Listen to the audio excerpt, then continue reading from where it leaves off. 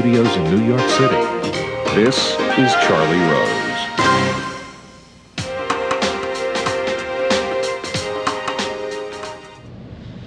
The glorious ideals and ideas of the Declaration of Independence, which we celebrate, as we should, every 4th of July, and as we know are our secular faith, yes, would have been nothing more than a declaration, words on paper, if it hadn't been for the people who were out doing the hard slogging and the fighting against all odds, suffering terribly.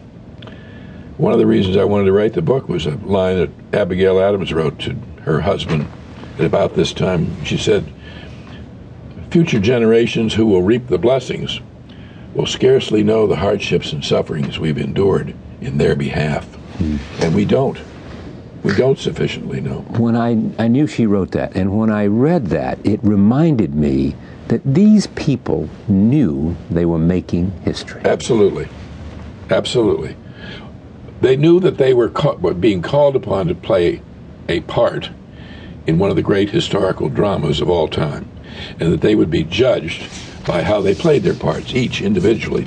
Henry Knox, wonderful young Henry Knox, one of the most admirable people in the whole story. Aide to George Washington. Aide to George Washington, commander of artillery, a former Boston bookseller who knew nothing more about the military than what he'd read in books, 25 years old. And he writes the very day that the text of the Declaration of Independence arrives in New York from Philadelphia. He writes, "As we play our parts, history will judge us ill or favorably. The future will judge us ill or favorably." So they know that they are a part of history. And I think that's an extremely important thing to understand. Great that you pointed out, because that gave them a kind of sense of responsibility, a duty.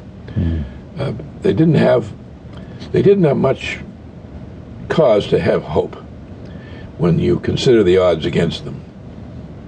No real army, no navy, excuse me, no money, no gunpowder. Washington never commanded an army in battle in his life before he was given the role of commander-in-chief. But speaking of knowing his role in history, I mean, George Washington, who we get to know here, was carried forward because he understood what he had to do.